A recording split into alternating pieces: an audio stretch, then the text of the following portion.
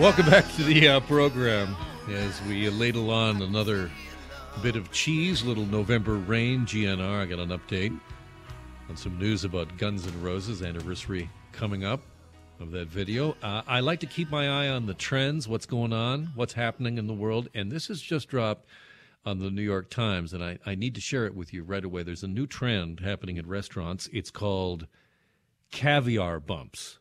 Caviar bumps, in which a dollop of fish roe is eaten, not snorted, eaten off the back of one's hand. And this has become a decadent and naughty way to consume the delicacy at certain restaurants, fashionable bars, art festivals, and other showy gatherings. I got to hit a caviar bump. Oh, my goodness. What a time to be alive. Coming up at September 10th, we have the Conservative Party of Canada electing a new leader.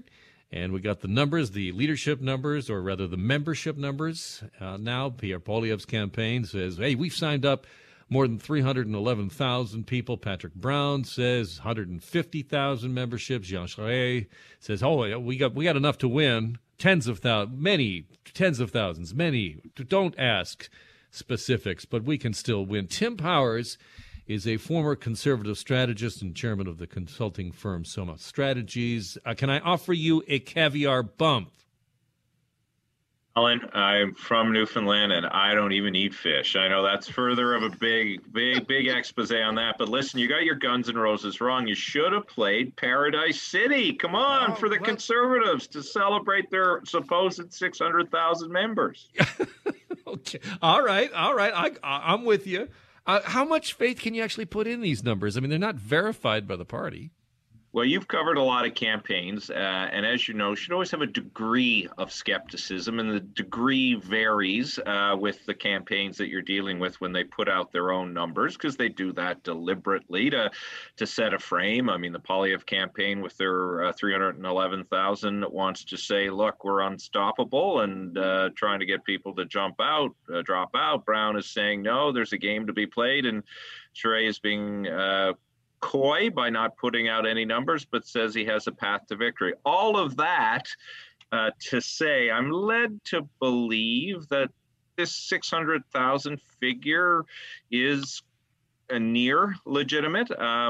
People who have been talking to people in the party that I know and trust confirm that it's a big number. It's an astronomical number.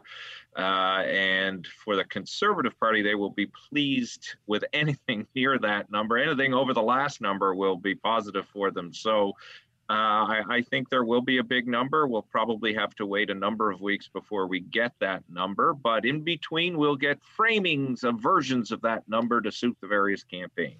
So then what's the strategy going forward here? Because you're locked into your number. You can't sign up anymore. We're past the deadline. So now is it just trying to, elbow out those further down the list to say, make sure that, you encourage your members to mark us as second? You want to, let's start with the campaigns. The Poilievre campaign wants to create the sense that this is inevitable. You better get on board. Today, we've seen two MPs, one who previously supported Patrick Brown, come forward and say, you know what, for the purposes of unity, for the purposes of greater good, let's get behind Pierre Poilievre. So that's a small victory for them today. But Poilievre wants to keep that push going. What they don't want to happen, and probably Patrick Brown is cautious about this too, they don't want to spend, it'll be 8 weeks probably, Alan, before people vote. That's a long time. That's 2 provincial election campaigns in Ontario. A lot of people who've signed up will now hear arguments. They may see their candidate diminished. Poilievre wants to lessen that potential impact, as does Brown, by saying, look, we are the inevitable people and come on side with us. But you're going to see that, the credibility of candidates being challenged. You're also going to see, and this is the delicate balance, while criticizing out of one side of the mouth, on the other side saying, hey, if your candidate doesn't win and it's not looking good for him, how about you be our second choice? Because what we've seen in the previous 2 Conservative leadership races run like this, it's the second choice support that tends to get people over the top, because no one has yet won a contest like this on the Conservative side on the first ballot. How much of an impact is the results in Ontario going to have on this race?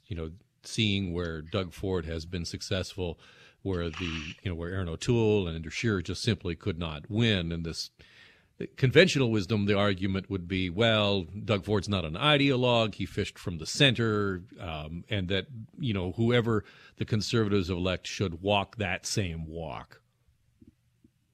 One would hope it would have some influence, because the other part of that lesson is Doug Ford, though the popular support was the lowest in Ontario's history in terms of people who turned out for the popular vote, to vote, Doug Ford built a coalition, it appears. He attracted union leaders and groups that didn't happen before. I think there's an obvious statement about, if you grow to win, you should grow an organization. You have to find new alliances.